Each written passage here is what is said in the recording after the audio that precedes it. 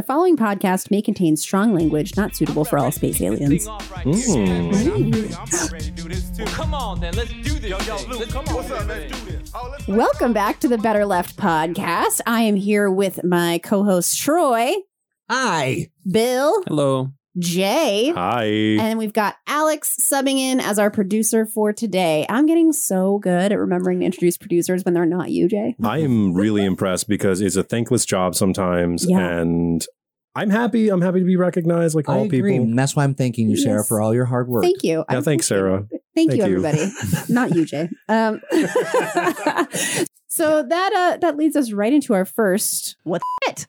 What the What the shit? So I don't know if you guys saw this. This kind of made me take pause for a good reason. So bear with me. There was an article released. I guess Seth Rogen did a GQ photo shoot, and that's when my Twitter started going a little bananas with Seth Rogen thirst. But this made me take a moment to go, what the shit? But in like a good way, because I always think of Seth Rogen like circa Superbad, where I'm like, oh, budget Seth Rogen's my favorite, and I remember Chris Pratt, and like I thought he was cute before he did Guardians of the Galaxy, and I mean this is, to me, this symbolizes like the shifting change that's happening in our beauty standards. It's shifting it for men and women. Like it's finally reaching that point where it's tipping over for what is attractive for men, because we've had this huge body positivity movement, which has made me confident enough to wear a crop top and jeans, which I never thought I'd get there, but I wore shorts in public and I'm very proud of myself.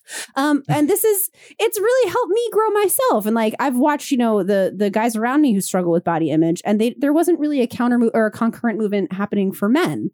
And it finally, like watching Seth Rogen and people be like, oh my God, Seth Rogen is a daddy now. I was like, wow, we've arrived. It begins. Well, and so I've always grown up as a little bit of a bigger guy. I mean, if you look at me from photos when I was in middle school, it's embarrassing still. Like, I mean, that was a thing that I struggled with growing up. And I'm really happy about this because I remember looking at people like Johnny Knoxville and other, like, who's the lead singer from Jimmy Eat World? I don't even know what he looks like, actually, now I'm saying that. Jimmy. But yeah, so Jimmy, but there was this really kind of like heroin chic look, and it affected guys the same way that it affected women in a lot of ways. We just didn't talk about it. And so, as a bigger guy, it was like, you want to be attracted to women? You got to be funny. You got to be smart. That's all you've got, buddy, because you look like a trash bag with clothes on. And so I think this is really just a nice thing for me. I'm happy to see it. I'm happy to see Seth Rogen get admired, not just for his personality. And I know that sounds weird because like that should be the heart of why we're attracted to people, but like it's good to see him be validated just for being a human being. We're seeing the palette of what is considered conventionally attractive expand. And that's, I think, what is really cool about watching this. Like 10, 15 years ago, fashion companies wouldn't touch a lot of these heavier set dudes. They wouldn't. They would only touch anybody who was ripped and perfect with a flawless jawline, very Henry Cavillian, if you will. And it's really interesting to see like this standard expand a lot and see like we're finally softening the edges on what it is to be attractive, what it is to be physically appealing. The only thing I'm missing is the jawline. That's very fair, Bill. Didn't think of it that way. Wait, are you dissing on me? Are you not gonna, I literally am a finger with a face drawn on it. But I want to say this one thing. You brought this up, and I've never really thought of Seth Rogen as anything more than that guy that has that hilarious stoner laugh. And in movies that and they're funny. I'm looking at the GQ pictures and they're good. Oh yeah. I mean, he's a goofy guy, and I love that. It gives him some depth. Like actually, this facet of his, like he's sitting. I thought it was a prison jumper, but anyway, he looks great. I'm like, yeah, well, zaddy. I love it because, again, this has been a really big struggle for me. It's like, hey, I can wear things other than cargo shorts and T-shirts with video games on them. Not that I don't enjoy doing that every now and then, but like, you can do something more of it as a bigger guy. And like Seth Rogen, just shout out to you for being a comrade in all of this and like helping us larger dudes find some fashion. Yeah. We need it sometimes.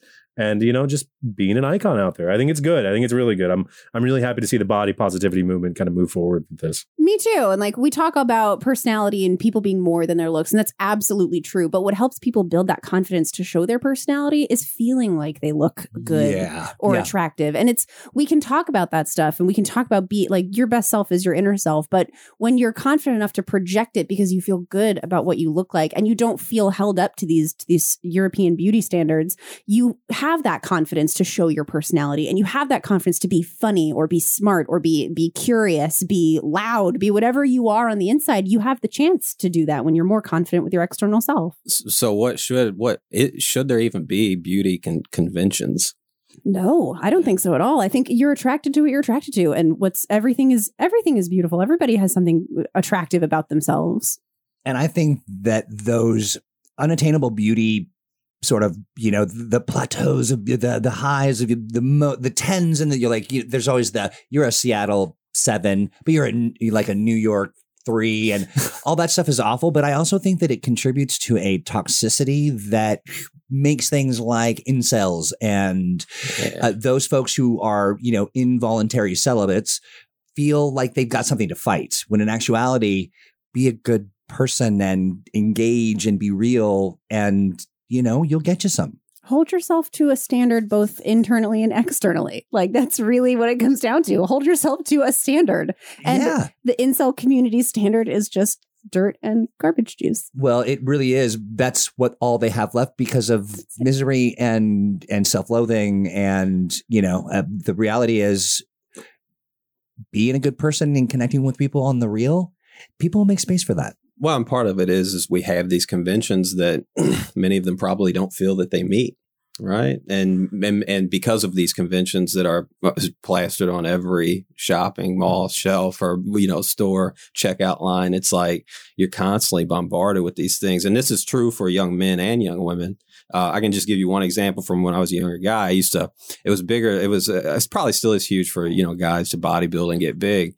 It's just not in my genetics to get big. Doesn't matter how hard I pump them or how much protein and I'm sure there's some meathead out there like, he just not working hard enough on those gains. I don't really want to. But there was a time when I did want to get big, right? But it just never was going to happen. This is a moment, I believe, where men can lean into the wisdom of women and say, I've been feeling this way. And what can I think or do or say? And I mean, that's something that's changing. And I feel like watching this physical beauty standards palette expand also leads us to what it is to be a man expanding, which is something that we haven't really talked about. What is masculinity anymore? What is femininity anymore? And it's so women have had the joy of having this really strong, powerful movement where we're redefining womanhood and what it means to be feminine, what it means to be a woman, what it means to be a woman both physically and mentally and externally and internally. What does that mean? But there hasn't really been a counter movement happening for men. And I feel like this is the kickoff of something like that makes space for men to be sensitive and redefine their feelings and be open when they communicate and have stable communications. They don't have to buy into tropes. They can build their own personalities about what they like. If you're a guy that loves to wear utilikilt in public and you feel confident as fuck doing it, you rock your utilikilt in public. You do it. Yeah, and I'll just second that. And what you and Troy both said is, I didn't learn a lot about what it is to be a man until I got a chance to have somebody like Sarah in my life. And she's been my partner for a really long time. And I think that's an important step, is like redefining it as not just being part of your behavior, but redefining it as being like, you know, we got these things we got to stand for and fight for. And I'm just going to return to that one last statement I said, which is, good job, Seth Rogen. Thanks for stepping out on a limb there. You're not typically the person we would have thought of in GQ. You're not George Clooney. So I think that's really, really awesome, and great job. Hey, I'll give someone else who's non-conventional and is always out there, and I don't really like her that much, but I do admire this about her, Amy Schumer. Yeah, Amy Schumer is out there changing the landscape for women in a lot of ways. It's good stuff. I'm glad. But this is good. Yeah. I love this. And this made me go, what the shit? Yeah. Yeah. Yeah, me too. Yeah, what was we had another one that we were jumping in with. Tragedy. Tragedy has struck again. No. So, first the dodo bird. The owners of the Noah's Ark replica in Kentucky. Mhm. It's been destroyed by a flood. What? What I love too is one of the top articles when you Google it from the Weather Channel. So I don't mean to laugh. As I understand it, Jurassic Jesus got on one of the velociraptors and walked across the water because to get to the Ark, because he's a sea pirate. That sounds right. Yeah, well, but it proves that theory, the long debated theory, that his powers extend to the person he's touching, which is so amazing. Oh, we're just having fun. What's funny is I don't even know where that came from, but yeah. You know what I love, Troy? It's still clear that pop-ups exist in 2019. What's hilarious though is I had to because he was bugging me earlier. He was like, "Get the information fast." I had to turn off my blocker. So then it popped up right in the middle of the show. So it's good stuff. I was just going to ask if Jeff Goldblum also stars in your Bible movie. In my mind, he does because we have dinosaurs, Noah's Ark. He's got to be somewhere. Yeah, he's in there. I feel. My favorite part about that whole thing is that they made it exactly to specification. They used gopher wood. They used everything. They did right up to the point of building the Ark. And I'm just going to let you on a secret here. Would not have fit the animals. So there's some that's why we don't have unicorns now. That's why we don't have. I mean, are you trying to tell me that this is possibly not a real thing that literally happened, and this possibly is more metaphorical than it is literal, and that maybe we did not, in fact, have a gigantic boat in a worldwide flood that rescued a bunch of sheep or whatever? That were already in the water? Did they have to put them into?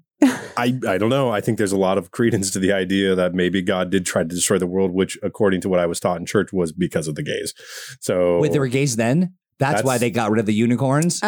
What about the narwhals? Makes sense. That's what they said. I don't know. That's a real thing I was told. I'm going to leave it up to the church. They can sort that out. You know what, though? Narwhal sightings started to increase when LGBTQ rights started getting stronger. You know what, everybody? If you all clap, then all of the narwhals will start to fly.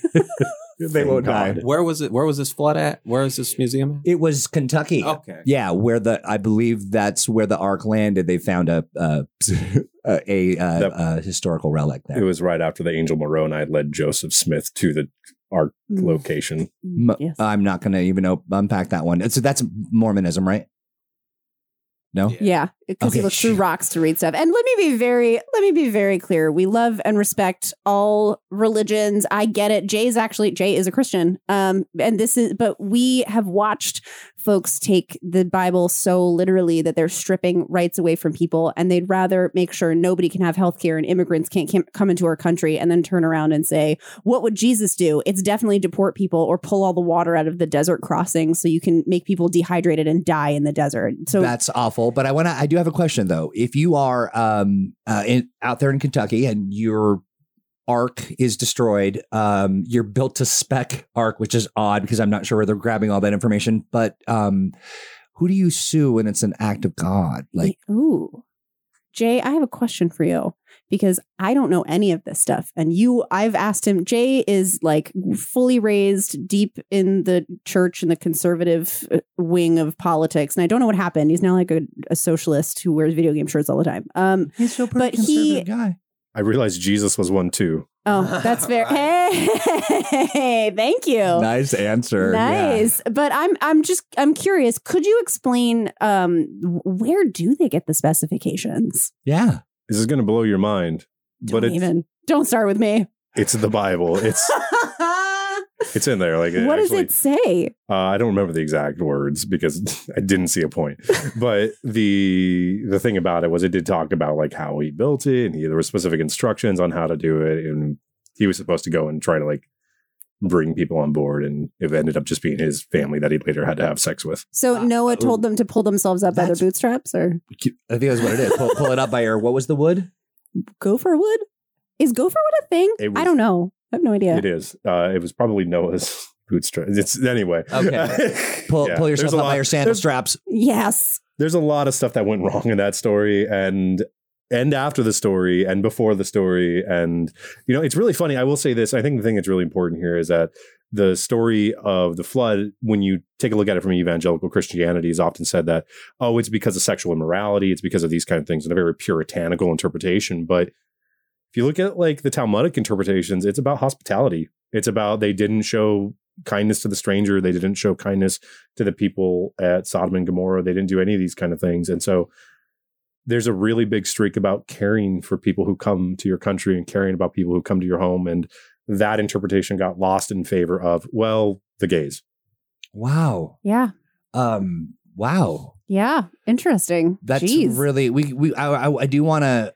I want to dig into into this. We should at some point have a dialogue about this, because I do think that comparative sort of discussion is important, because there are some tenets within the holy books that are good, that are, don't kill, don't steal, don't murder. But I want to say that I am, why want to build a tiny ark to the specifications found. They really did that. That just blows my mind. I do have one more question though, Jay. Can you sue God?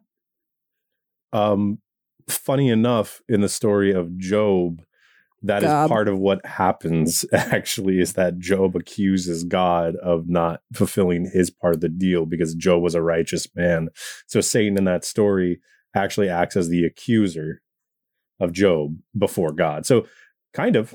And then he jumped into the whale?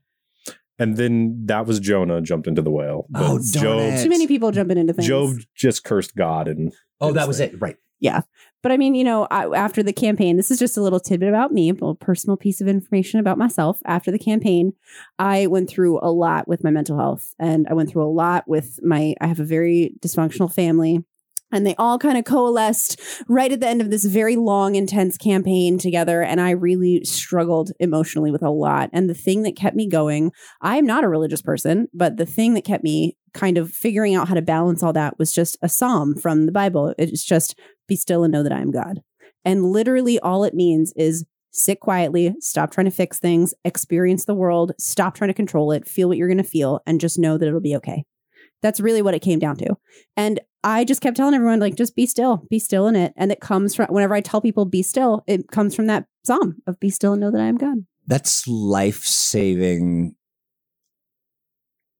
wisdom that I think should be applicable to everyone, regardless of who you are, where you were raised, what color you are, LGBTQIA. That's a shared wisdom that should feel like accessible to all folks. So yeah. And I know that we're going to be diving into a religion episode, I hope, soon. And I know Jay is going to come and do some, and I just kind of want to interview you about this. I know we're partners, but I'd love to hear it. Absolutely. Yeah. It's fascinating. And I know that I want to make sure we have enough time, because you guys, it is time for the Big News Breakdown. Bring you the news. And yeah, wow. I'm just going to roll right on into this. So Iran. Well, that's up. That was up on U.S. foreign policy list right after the Venezuela failure, which they're still trying to undermine. But now on to Iran. Well, let's be clear, Bill. This was before the Venezuela thing, too. This has been ongoing. The Bush administration wanted to do it, and amongst others. So this is a long time coming. Oh, yes. And so I think that this issue with Iran, oh my gosh, I'm literally squaring myself in my chair because I'm like, this is such a big thing. But it really is. And there's so much historical context that people don't know. A lot of people don't even know why we have conflict with Iran to begin with. They think it's because of terrorism, but it's actually not. These are such deep threads. And I actually, Jay asked us about some historical pieces. He asked if we knew about the 1979 revolution. And we all were kind of like, I don't really know as much as I feel like I should about how this connects to what's happening today. So I think it's important that we start with a little bit of history. And so I'd like to pass that over to our Iran history expert, Jay, who can explain what that was about and why that touches into what's happening now. I want to be very clear. I am not an expert, but I will do my very best to be diligent and a good steward of it. That's a little Christianese for you. You sound very authoritative when you talk about it, though. Confidence is key, Jay. Yeah, exactly. Well, before you start, I want to interrupt. I don't know anything about this, but as an older, mediocre white male, I feel as though I might want to dominate and share words that don't really associate with the subject. Just kidding. I'm going to shut up and listen, and I might have questions, but this is fascinating because I know nothing about what's going on here, and I'm looking forward to learning. Right. So I think one of the things that's really important to keep in mind here is Iran is one of the controlling interests of OPEC, right? And they have not always been unfriendly to the American government. So the 1979 revolution is important because it was when the Shah government, which was a monarchy in Iran, was overthrown by a populist movement to elect the Ayatollah Khomeini. All right. So this is what happens. And Black Friday in particular was an event wherein the protest between the two in 1978 occurred, and over 200 people die in a clash between them where they start shooting at each other between the two forces. So that ends with the revolution occurring and then finally them moving forward. What, just so everyone is on the same page, what was the Shah government? The Shah government was strictly an Iranian monarchy that was in power beforehand. So they were very friendly to the United States. There was lots of reason to believe they were elected through a coup that was put together by the United States. And so we were meddling there beforehand. And now it kind of feels like we're doing it again. Why were we meddling? Oil. Oil cash, man. OPEC, our oil buddies. Oil's been the thing. I mean, remember the 80s oil crisis was because a lot of this, if I had to guess, the 1979 coup where our puppet government was overthrown for the populist government that was actually put in place in Iran by the Iranian people, that the 1980s oil crisis probably had a lot to do with that. Having been alive in that time, I will tell you that it was really, I'm gotta stop saying I will tell you, but it was very weird. It was long lines of people with no gas, running out of gas. It was a panic. It was Armageddon. It was wild. Yeah, and you can actually see it in the cars and how they were developing. The 1980s were heralds of efficient cars. I mean, like the Civic HRX and a number of other ones. But it's been the flavor of the deal, right? It's been the whole flavor of the thing. And if you look at Venezuela, it's the same thing. They're another oil-producing country where we literally just said, that's the new guy. I mean, come on. That's incredible to me. And so we're trying to do the same thing again, it kind of feels like to me. So Donald Trump gets on Twitter, of all places, and says any kind of actions taken by Iran or the people associated with it effectively will be seen as a direct act of violence against the United States. This is a really big deal. It's a really big deal because like a day or two after he tweets that, an oil tanker is sabotaged in the Gulf of Oman. And here's the thing about that. Donald Trump making that declaration via Twitter is, first of all, a really dangerous precedent. But, second of all, after the oil tanker was sabotaged, nobody took credit for it, which is huge. No country, no terrorist groups, nobody. And it wouldn't be the first time that the United States government actually was engaging in actions to try to perpetrate war. I mean, I grew up as a conservative. I know I say that all the time, but like one of the things that's really prevalent in that community are conspiracy theories. So I got exposed to a lot of them growing up. Now, I don't think they're all true. Let me be very clear. But the Bay of Pigs was, in fact, a thing that happened. And there have been other events where the United States has engaged in false flag operations. And I feel like this one, I'm just going to say it at risk of sounding Alex Jonesian, but I think this one might have been. Like, this is super suspicious. Like, there's a lot of weird stuff going on here. And like, what's the guy's name? The weird dude with the mustache. John Bolton. There you go.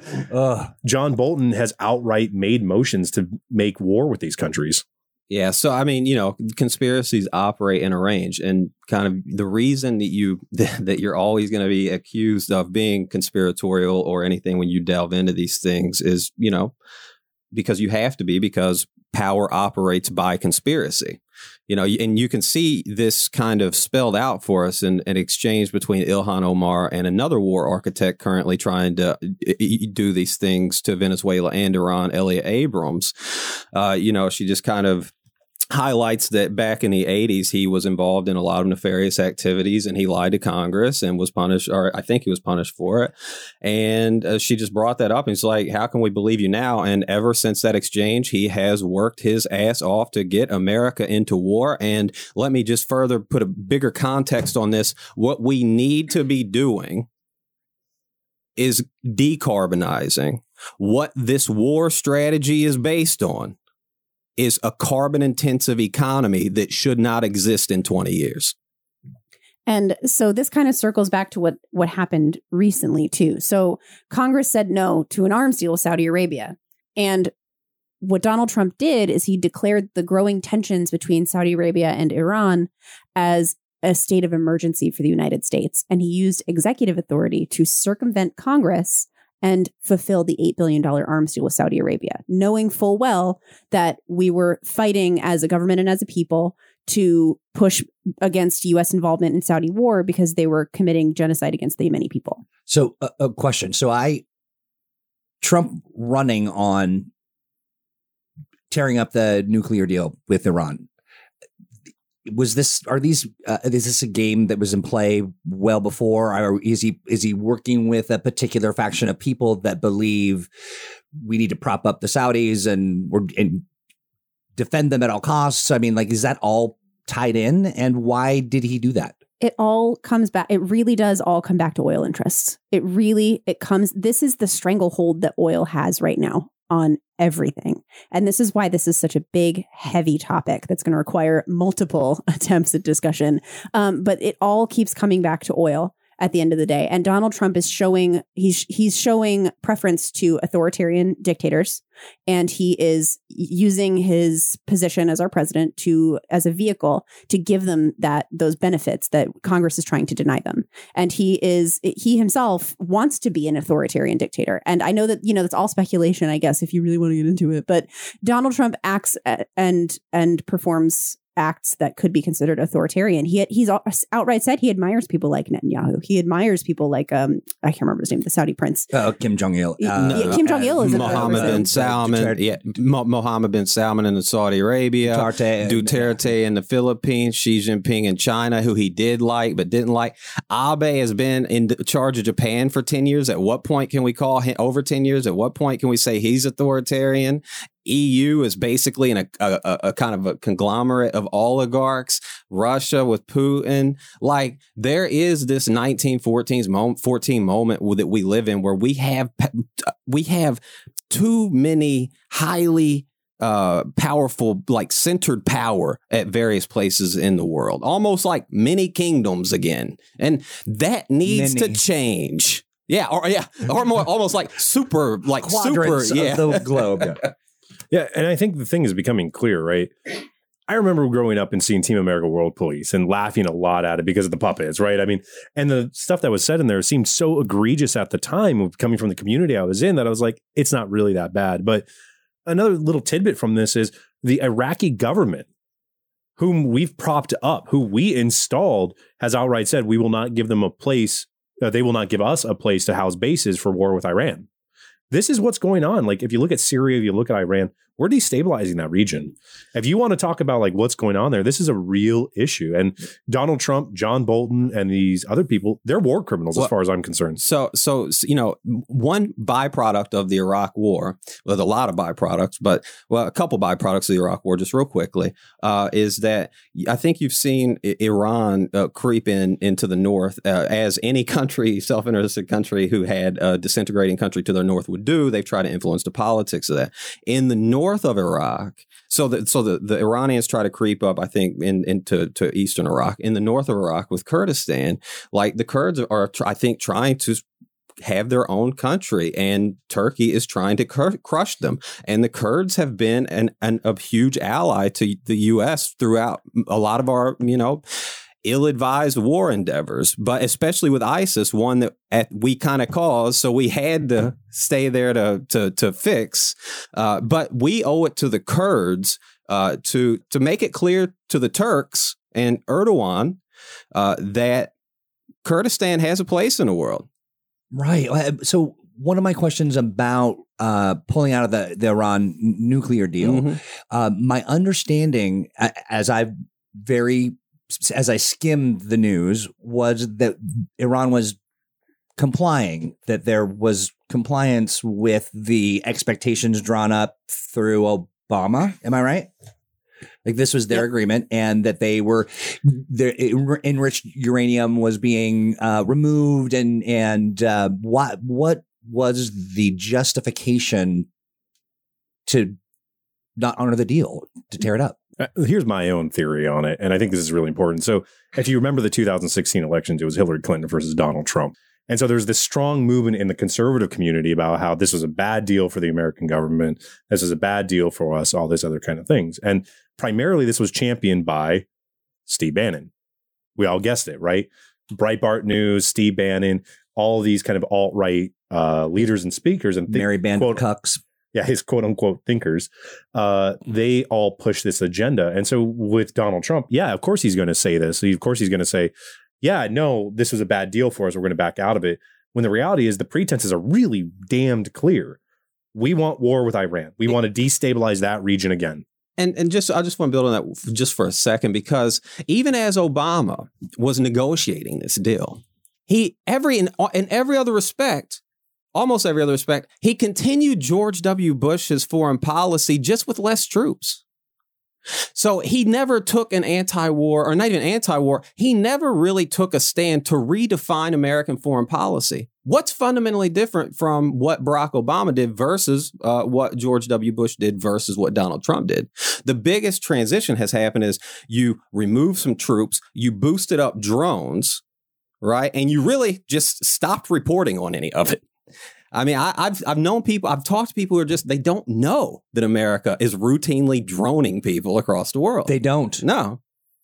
So I will say one thing, and this is returning to a conversation I had earlier, because I think a lot of the Iranians kind of war stuff is occluded from us as the general public. I mean, I think we're all pretty spot on. Some people they want to brand Trump as not as maybe an anti-imperialist, not anti-imperialist, because clearly he's authorized and kind of took a little pleasure in, authorizing missile strikes on Syria, right? So he's got a little love for war. I don't know if he's got a love for a vicious, bloody war against Iran that will end worse than Iraq, it may be worse than Vietnam. And let me tell you, if we shift American politics, domestic politics, the way we want to shift it to attack climate, we will end any conflict that these rat bastards start. Exactly. And this is why the Iran thing is so big. And we really wanted to scale it down and put it in terms so people really understand that what's going on is not just about the tension. It's about the history. It's about oil. It's about circumventing of congressional power. This is a huge deal, and it's not given nearly enough attention. And I also think it's hard for people to really wrap their heads around. I learned a ton just sitting here. Me too. I mean, what I learned is there's more to learn. I mean, I'm just thinking, I'm looking back on our arc of podcasts and how I've shifted some fairly major opinions after really digging into the facts. And now I'm going to have to spend, I guess, the rest of my life unpacking this stuff. But this is really good stuff. I mean, yeah. Ooh, and after that, that's going to lead us into the big question is, what can we do on a local level to have this kind of leadership for these kinds of things? Anti-war, pro-choice rallies. What can we do? How can we as local citizens become activists? And that is why we were able to sit down with a local artist and activist who is just amazing and knows all about this stuff and all about galvanizing folks and using privilege and all this stuff to help communities that are struggling. And she is incredible. And so now we're going to get right into our discussion. Me and Bill sat down with the incredible Tay Phoenix, because we think talking about activism and local organizing is better left to Tay.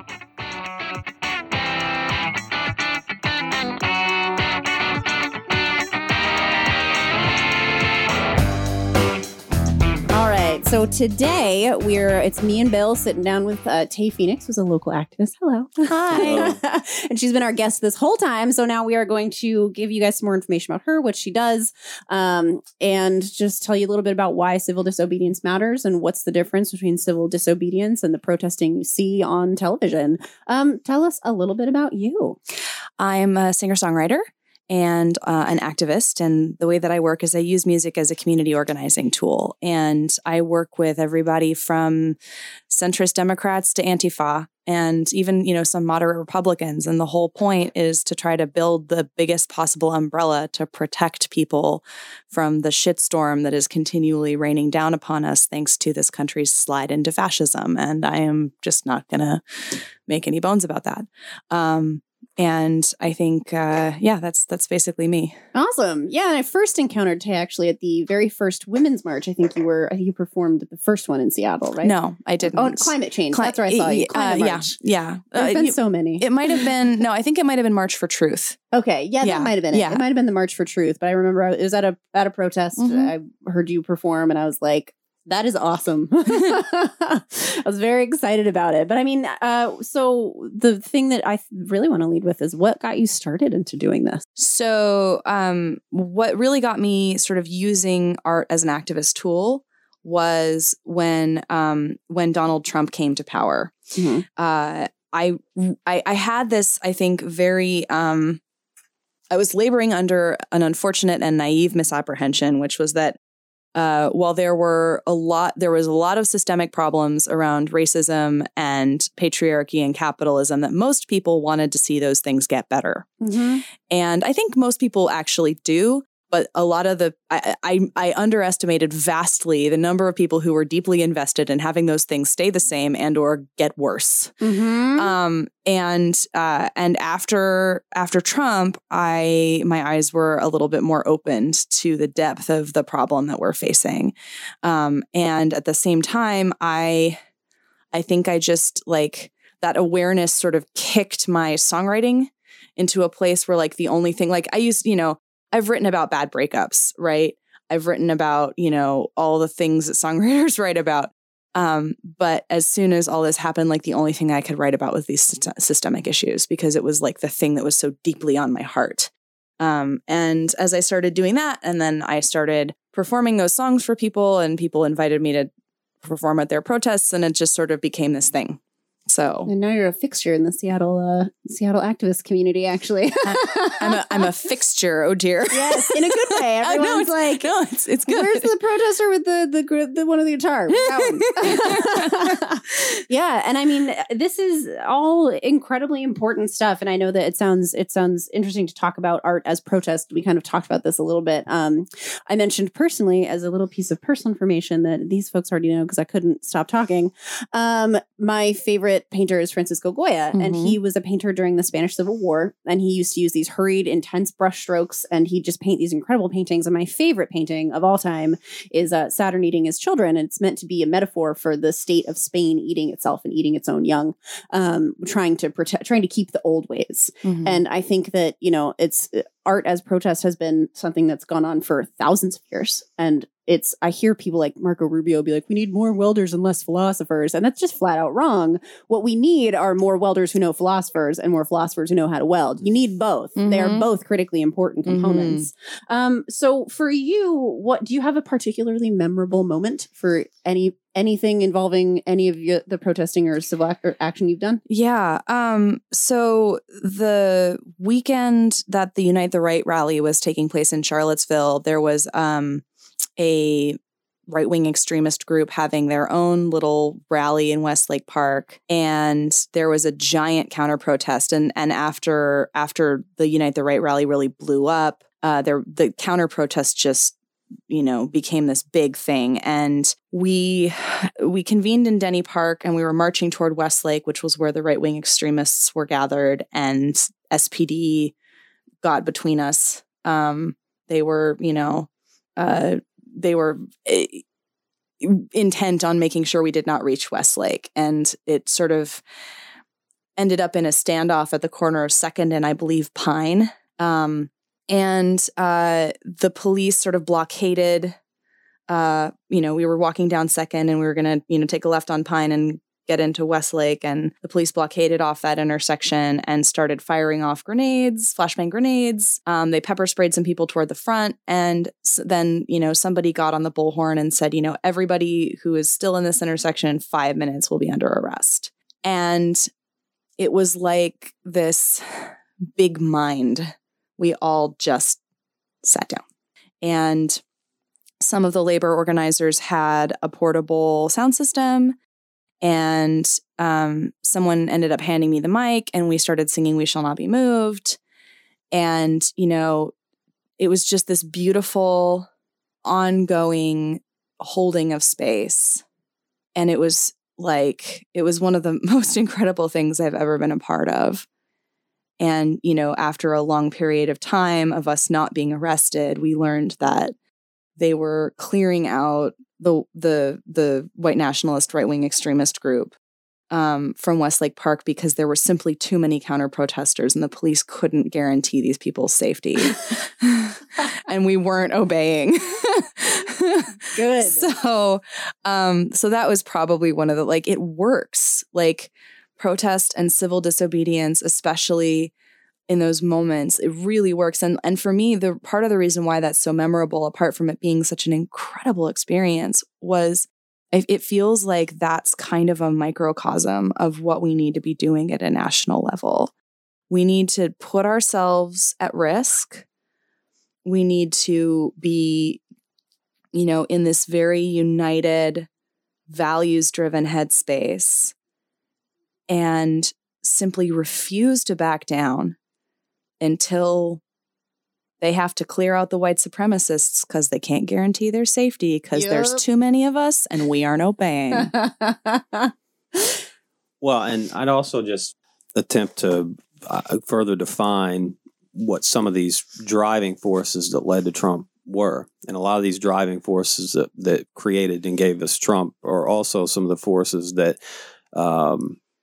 I think push all fringes or all kind of radical elements of our society up to the kind of forefront, like the extremists on the right or left, and I'm not drawing an equivocation between the two, but there's an isolation that exists in the two. And I think the isolation is, there's no doubt we live in this tremendously isolated society. And it's isolated in the sense that a lot of people didn't want to believe that, because you talked about this kind of descent into American fascism, and it's not just Trump. And you want to be careful. I always just try to outline what it is we mean, or what I mean when I think about American fascism. And part of that is we have this tightly knit military, corporate, industrial complex. So there might be a need for mass civil disobedience to effectively reform that. Mm-hmm. We know that anything short of taking over fossil fuel companies will not be enough to deal with climate. So we might reach a day where nonviolent civil disobedient protest is there. We also know that we're in an era of transitioning ideas, like the ideas that have governed our economy and prevented mass civil unrest for the last 30 or 40 years, as oppressive as they were. They worked, but they are no longer working. So we've got to forge these kind of new ideas over this multi-year period. And as you know, some of that process could involve mass action like that. Mm-hmm. Yeah. What do you have any thoughts on these lines? I mean, I think yes. I would add that I think one of the ways when you're talking about the fossil fuel companies, I think we need a $7.6 billion or 7.6 billion person class action lawsuit against them because they knew. Oh, yeah. They knew. It's the same way that you sue a company because they knew that their car was going to, if it rolled, the roof was going to collapse and kill people, right? Like we can prove that Exxon knew for decades about climate change. So I think that the entire world has the grounds to sue them into oblivion.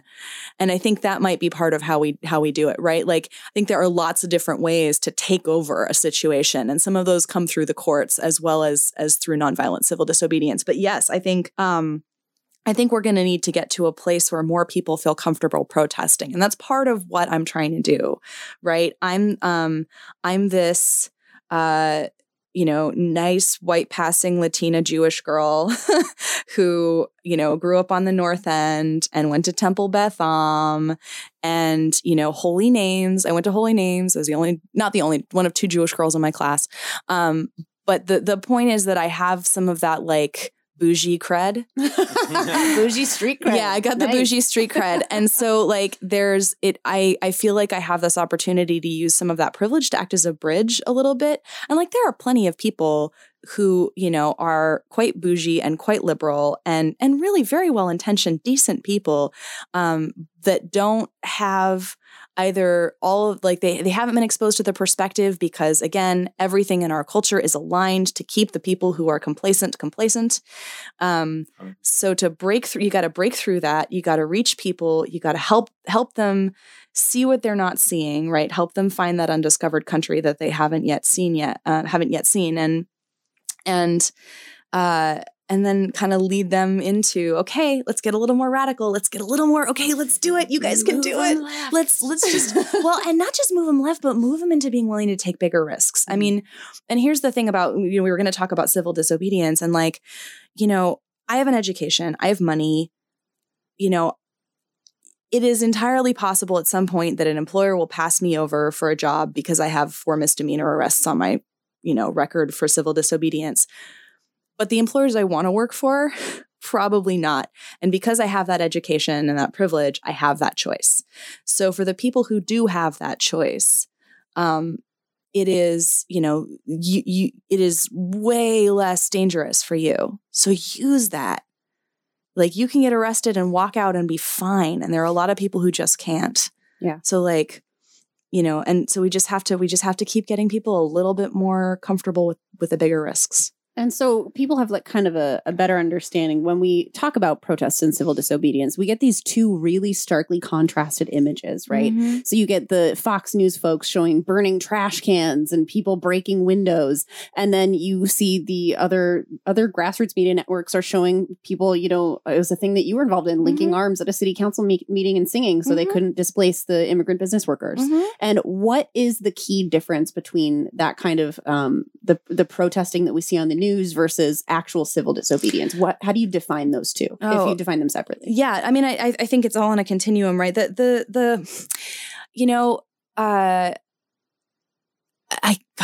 think it was Dr. King who said that a riot is the language of the unheard or something to that effect. I think I'm misquoting him, but when people, I try to assume that people have darn good reason to do anything that they're doing.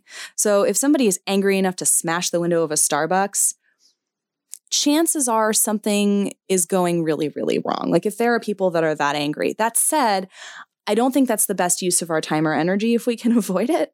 And I also think that it can turn some people off, right? And there's a legitimate impact to people's life and livelihood. Like maybe not so much, well, I guess with some of the Starbucks employees, right? If they show up and they can't work, it's not like Starbucks going to pay them for that time.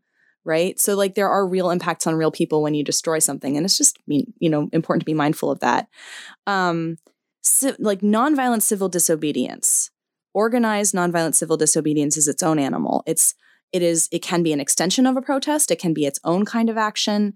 When we were in DC, protesting the Kavanaugh appointment, especially after Dr. Blasey Ford came forward, there was, we had a lot of really big protests, and then there was a subset of people who were risking arrest. Same thing with the Poor People's Campaign. With the action you mentioned that was with regards to the SeaTac City Council wanting to displace, and they since have displaced the immigrant owned businesses at the Bocaro Mall, that particular action, it was a group of people who were specifically there to get arrested. And then there were a lot of folks who were there to be, present at the hearing. So there are lots of different ways it can kind of take shape. But the characteristics of that are very different from people running around smashing things, right? It is, you pre-plan together as a group. Here's our protocol. Here's why we're doing this. You all often will raise a hand and swear nonviolence together. You talk about how the protests will be coordinated. A lot of times, part of the reason why I've gotten involved with this so much is because using music as a way to lead civil disobedience is very useful. You can coordinate based on it.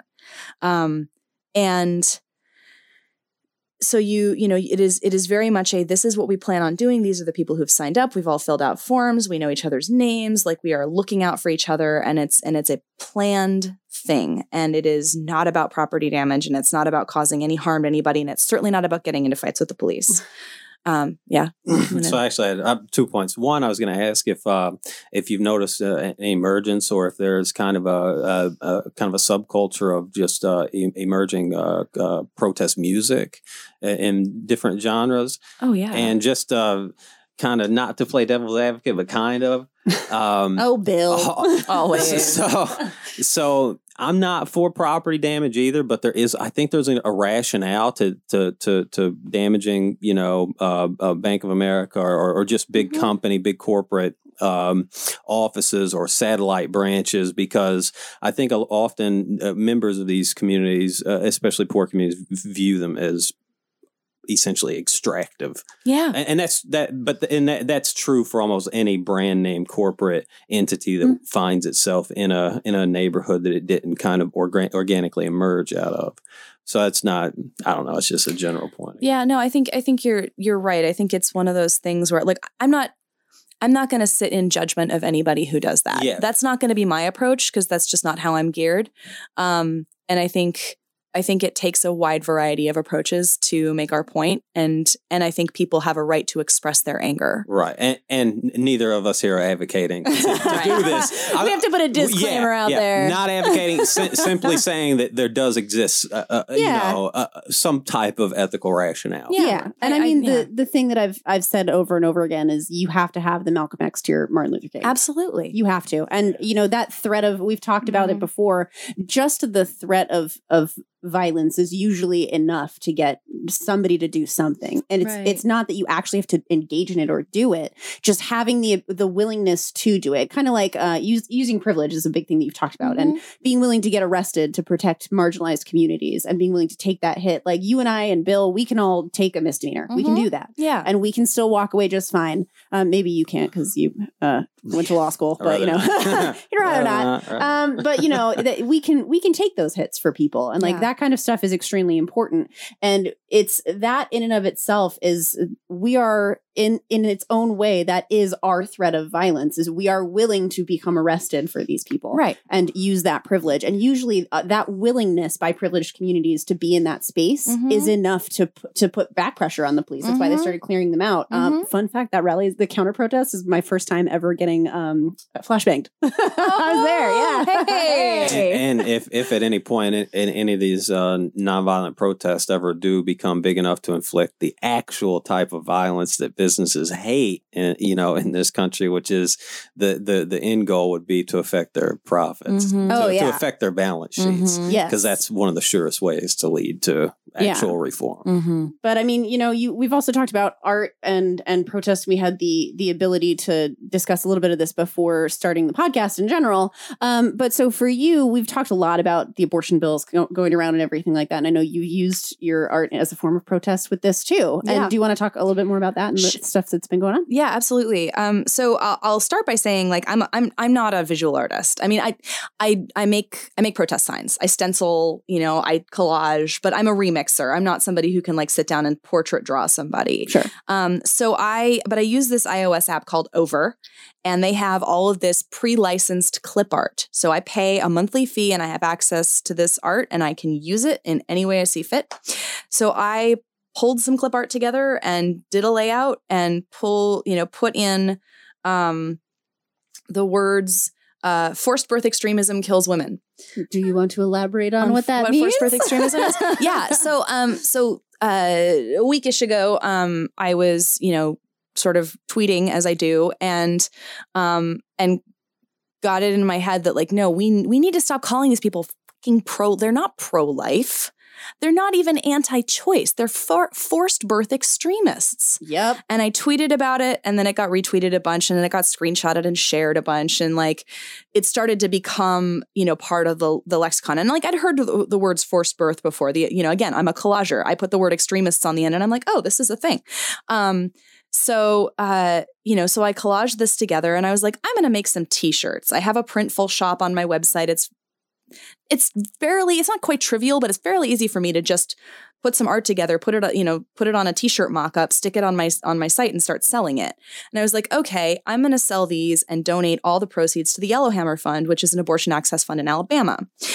And then Alyssa Milano and Judd Apatow retweeted it and Dan Savage retweeted it. And all of a sudden it was this thing. And like we've raised almost $1,000. In fact, I think while we've been here, because my phone's been going a little nuts, we've gotten over that $1,000 mark. So we're going to be funding some abortion access for women in Alabama, the most marginalized women in Alabama. And they only have 3 fucking abortion clinics in the whole state. 3 total. So, and if you're, on all the waiting periods and all the bullshit. And so like, if you're somebody who's too poor, you don't even have a fucking car, right? And you're too poor to get yourself to one of those clinics. Like that's what the Yellowhammer Fund does. They make sure that you have transportation, you have a place to stay, you have, logistical and emotional support, like that you can get the abortion that you need. And so it's exciting to just, again, be able to like, art is, like the whole world is an art project. And if you can just make things that help people see and then help people contribute, you can move the needle. So that's what I do. That is awesome. That is so cool. Absolutely. Yes. And so where can people find you? They can find me on the series of tubes. Ooh. I'm all over the series of tubes. I thought that was his name was Ted Stevens. He was like the senator from Alaska. Oh yeah. Back during like the Bush years, they were talking about net neutrality, and he's like, the internet, it's not a dump truck, it's a series of tubes. And he like, was kind of right. He was. It is kind of a series of tubes. It's a series of tubes. But like, and it was just it was like this very like, I mean, let's be clear, he was pretty terrible in all ways, but sort of this moment, it felt like this kind of dear old man, like trying to talk about this thing. It is funny. But it is, so the, I'm on the series of tubes. You can go to taephoenix.com, TAE, that's sort of like the homepage for everything, to see what I'm up to. I'm on Twitter quite frequently. I try not to use Facebook or Instagram. I mean, I sometimes do because I have to, but like it's really not where I prefer to be found on social media. You can listen to the one song that I currently have out on Spotify. There's going to be more stuff. Getting ready to record another song, one that I wrote during the Kavanaugh hearings. And you can also find me on Patreon if you want to support what I'm doing. I will be completely honest and say that I don't need a lot of money support to live, but it's nice to have people who are helping me produce the art that I produce, because I go pretty deep into my own pocket doing that. And it's nice to have a little bit of outside support as well. Awesome. So that's where you can find me. Wonderful. And we are firmly in support. We believe very deeply in supporting artists. And actually, Jorge Saldana did the art for our whole podcast studio. And so I keep sending people to talk to him too. But support your artist friends. Do not ask your friends for free art. Pay them human money. They're already struggling. Well, thank you very much for your time and joining us today and being our guest podcast host. This has been a real pleasure. Thank you for having me. This is fun. Thank you for coming. I appreciate it.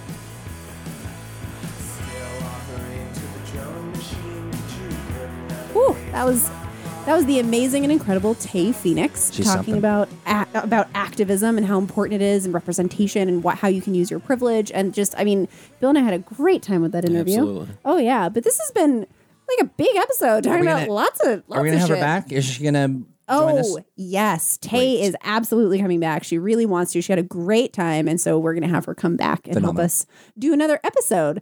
But filling in for Corn for our palate cleanser, because this was heavy. I need a different taste in my mouth other than politics. Joining us for our palate cleanser is a pod person, Alex, who is a friend of Troy's. Well, a friend of all of ours. But, you know, of the Alex and pod. I have worked together at Motiga on Gigantic. We have traveled the globe together. It's true. Yeah. And also, when Alex gets a little bit of the booze in him, one of the best huggers on the face of the earth. I'm going to have to believe you. So, Alex, welcome. Thank you. Yeah, thanks for hanging out. For this palate cleanser, we are mixing it up a little bit. We're going to do a Mad Lib. And I got to pick the story because I got like 19 text messages from people telling me, pick the Mad Lib, pick it. Did you pick a Mad Lib? Did you pick one? And so I apparently become queen of the Mad Libs. And I'm picking Magic Anyone is the title of ours. Okay. Because of course I am. Yeah. So the rules for this are we're going to go around. I'm going to go clockwise. That's clockwise, right? I'm gesturing. No one can see it. Clockwise. Yeah, 1, 2, right to 3, left. 4, Yeah, that's clockwise. I sometimes forget how clocks work when I'm talking about going clockwise. Like when you do the forgetting how an L works, when you hold up your fingers, my brain is like, what way does an L go? And I'm like, well, that's worthless. You're like, wait, no, this makes a square. Help! Which one is the gay L? So we will start with Troy. Okay. Troy, give me a plural noun. The first 5 are just not good, but I'm going to go with, you got to kind of go with your first thing. So farts. Farts are F-A-R-T-S. Yeah. Next, Alex, give me an adjective. Sweaty. Oh. Sweaty and farts in one go. Bill, I need another adjective. Slimy. Slimy. I did not spell that right at all. Still don't know if I spelled it right, but we're going with it. You're like Slender Ooh, I'm Jim. going to give myself a noun. I'm going with mogwai. It's technically a noun. Yeah, it is. It is. What is it? Mogwai, so gremlins, Oh, the creatures, Yeah, when they're okay. fuzzy and cute, they're called Why haven't we mogwai. pulled that old Do I need- chestnut out of I the was about Hollywood to say, do I need to fire? rewatch Gremlins? Yes, No. No? apparently you do. You should. Yeah, the mogwai. Don't feed them after midnight. They won't turn into a gremlin. Goonies, though, I'd watch Goonies I love again. If they remake it, I will burn this. The Do Goonies, not. They the better. world to the Don't ground. never Remake it. remake it. We're done with the remakes. We've We're done. gone over If it this. happens, we Done with will the- burn the earth. It will be a disaster. Get more creative. There's tons of stuff going on. Yes. Make something. No more Iron Man. I want No more Iron Man. I want a childhood comic book about Bill. Yeah, perfect. That's what I need. That Bilbo. I also need a noun. A noun, I think I will say. Can it be a hyphenated noun? No. I've never been asked that question before. Yeah, no, and unfortunately, Yes? it's like, yeah, it doesn't really count. Okay. Because I would be sneaking an adjective in there. Yeah. I will say peace. Peace, like P-E-A-C. Peace. Yeah, like, you know, Peace. I Not got to like- peace out. Not like peas. Okay. Yeah. Peas. I need another noun, Alex. I think peas. Okay, peas. Love it. I love this. I need- peas. Give peas a chance. I need a third noun, Bill. It's a person, place, or thing. In case that helps. Cup. Cup. Nice. Well, I you think we're said just. cup. Are you just naming things in the room, Bill? Are you just, yeah. I ate a big red candle. Or did he poop one? I can't I remember. love lamp. I love lamp. That's what I almost did say lamp. Noises. Lamp. Yeah. Adjective. I'm gonna go with lumpy. Oh. Oh my god. I don't know. I hate that this is coming to you. I Oh. need a part of the body. Oh. Phalanges. Oh wow! I you know what? I'm not gonna go blue on this. I'm Okay. gonna say,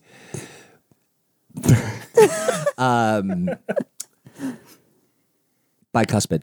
Bicuspid. I actually know how to spell that, and I don't know whether to be impressed with myself or not.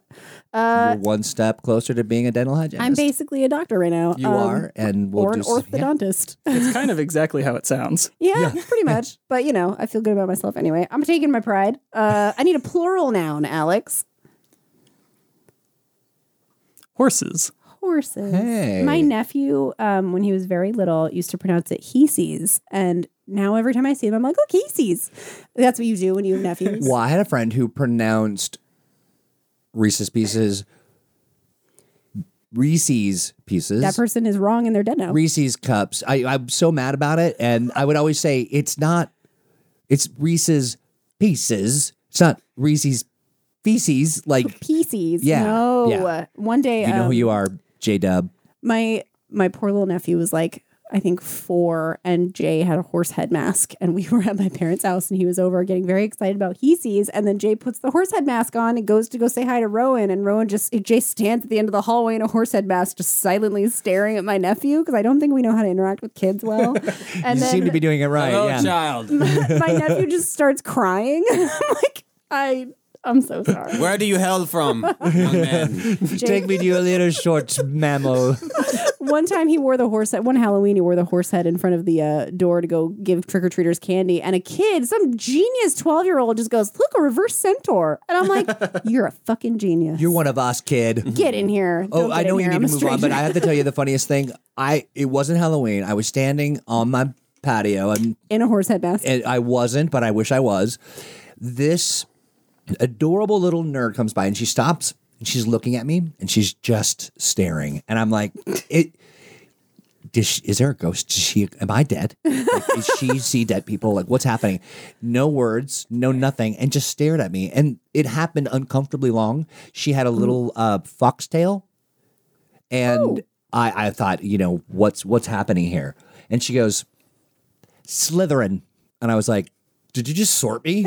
I said that to her. Did you just sort me? She goes, no, I see your scarf.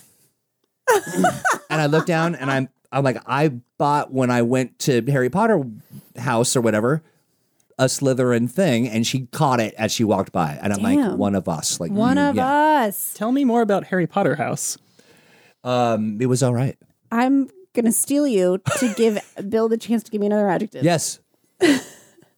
Green. Green. It was awesome to go to. I'm just looking around the table. That's and just, fine. Yeah, He really exactly. is just Yeah. all right, Brick. Just naming things in the room. Yeah. Noun. What? God. What? Peony. I have no idea how that's going to come out.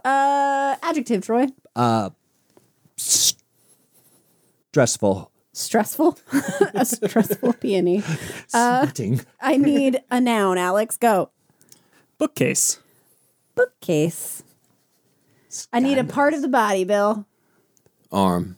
Arm. You were looking at my arm when you Ooh, said that. I get to say a part of the body. Oh, I'm going with phalanges. Ugh. My low-key Cousin to the arm. my pen name? Yeah. Phalanges. Yeah. Real Cousin, close, yeah. Cousin to Yeah. the arm. My low-key pen name, if I ever were to author a book, would be Gideon Phalanges. I came up with that years ago. Well, now your cover's blown. I know. My Everyone's cover's going to got blown. find your Shit. fan fiction for Knight Rider. Yeah, not again. And the last one goes to you, Troy. I need a plural noun. Plural noun. I am going to say Moccasins feels really good in my brain right now. Did you say moccasins? I did. I'm going to go with moccasins because it could either be the creature or the really fancy leather shoe. Yes, the indigenous word playa. I earned a badge. Sweet. Give me my story. All right, it's doing this weird thing. You did your first Mad Lib. All right, I'm going to read you guys our amazing story. Oh, so Are you excited. ready? Yes. Always. It's already dumb. Farts of all ages. Enjoy watching sweaty magicians perform their slimy tricks. As you do. Every man, woman, and mogwai loves to see a magician pull a piece out of a hat, saw a live peas in half, or make a huge cup disappear into lumpy air. Audiences love when magicians perform sleight of bicuspid with a deck of horses. I like the idea that they're like, abracadabra, your tooth is gone. A green coin or a silk peony. The greatest of all magicians was the stressful Harry Houdini. I actually, Now we're that's just my stage name, actually. Yeah, that's my stage name. Who was able to escape from a locked bookcase even though his arm were tied behind his phalanges. His and arm? His feet were wrapped cousin in of the iron phalanges. moccasins. Good job, everybody. We've done it. We did it. That's Yeah. our, I do feel adequately cleansed. I feel very libbed in a mad way. Yes. Also, I do want to say that we like to maybe imbibe a little during this, and the cocktail that I've made is repulsive. I am so glad because I watched you make it and I was so sad watching it happen. and Why you just don't gotta you help me? I don't know how to save you from Because yourself. she's like, he's got to learn. He needs to learning by doing. I'm old. It is a very interesting color of Well, I added. It looks like Gatorade. I'm not neon even gonna lie. green. Wait, it didn't come out yellow? It did, but when you water it down, No, I with- put some limoncello with some Mellow vodka and yellow. some, and then, but it tastes sort of like a yellow, It looks like a light green tea. It looks like you let that bag soak for a little bit and you're like, I don't really want this green tea. Imagine that I passed this through my natural system of filtration. That's I what don't it tastes want like. you look too. Yeah. very hydrated. Yeah, it would be a hydrated. That's a hydrated tone. A hydrated color. is Well, what it burns going down. That's all. Good job. Well, I wanted to say thank you to Alex for filling in. Yeah. Thank you. Amazing. Thank you for Tay for stopping by. Yeah. And this is the part where we tell you guys get involved locally. Get involved locally. Absolutely. You know how you can get involved locally? You can actually find our podcast on Apple Podcasts. You can also find us on Spotify. You can also find us on, we're everywhere. Stitcher Go and there. TuneIn. Stitcher and TuneIn, and also PodServe FM. Thank you, Tyler. You are amazing. But give us 5 stars. Just do it. Just go and give us 5 stars. And leave us some reviews, yo. And No, if you 5 stars. That's it. Don't talk to us. Jesus. I'm just kidding. No, tell us what you want to hear and tell us, Follow us on Twitter at BetterLeftCast. You can email us, DM us through there now. We have our official Twitter. Go ahead and DM us. We are on the Facebook. We have variety. Facebook for all of us who keep misspelling it. So find us on Facebook at Better Left Network, right? Yes. Look for Better Left Network. And the other thing we probably want to hint towards is that there's going to be some new podcasts coming. It's a network. Because this is a network, we are launching a couple of other podcasts that are coming. Some deeply involved about climate change. Troy just drank a bit of his terrible cocktail. The climate. I'm not going to stop. It's awful. You came this far. Drink it up, Troy. Not a quitter. So we have another one of our podcasts that are joining our network, which I'm very excited about. Yeah. The next podcast joining our network is going to be helmed by the great Jason Stevens. And also held on the open ocean. Thank God. In a ship. Yep. Helmed by Jason. Exactly. And we are Michael Graham. Yep, and we have a couple of others coming in, and we're going to have a pop culture based podcast. We're going to have one that's talking about a lot of, I think, social justice and we're going to sit down with some folks from the trans community to talk about what's going on and have a discussion. We've got tons of So it's all coming. Our Twitch stream is almost ready, so we are going to be getting all this done. We're going to game. We're going to game. Yeah. We're going to be cool. We're going to be cool as hell. Well, But, yeah. So catch us next time on the next episode of the Better Left podcast, because sometimes it's better left to you. Bye. Any questions? Okay, bye. Woo. All right. So we're just going to let this run, and then Jay's just going to clip it up because none of us know what we're doing. We're all a disaster. You can go in bar and stop. Okay. Yeah, let's see if we can. Jay's going to listen to this part where we're all like, how do we stop? When the day seems short, nothing of significance make to a new report. section? You haven't enjoyed that stuff you bought, you just need a rest. Get it off your chest. I haven't seen a girl cause the crazy shift work, it's all berserk and the bed is empty. When I wake up to a hot breath, unpop the bra and then she got it off her chest. Now it all seems best when the head's in some breast, dressed in less, gives me more interest.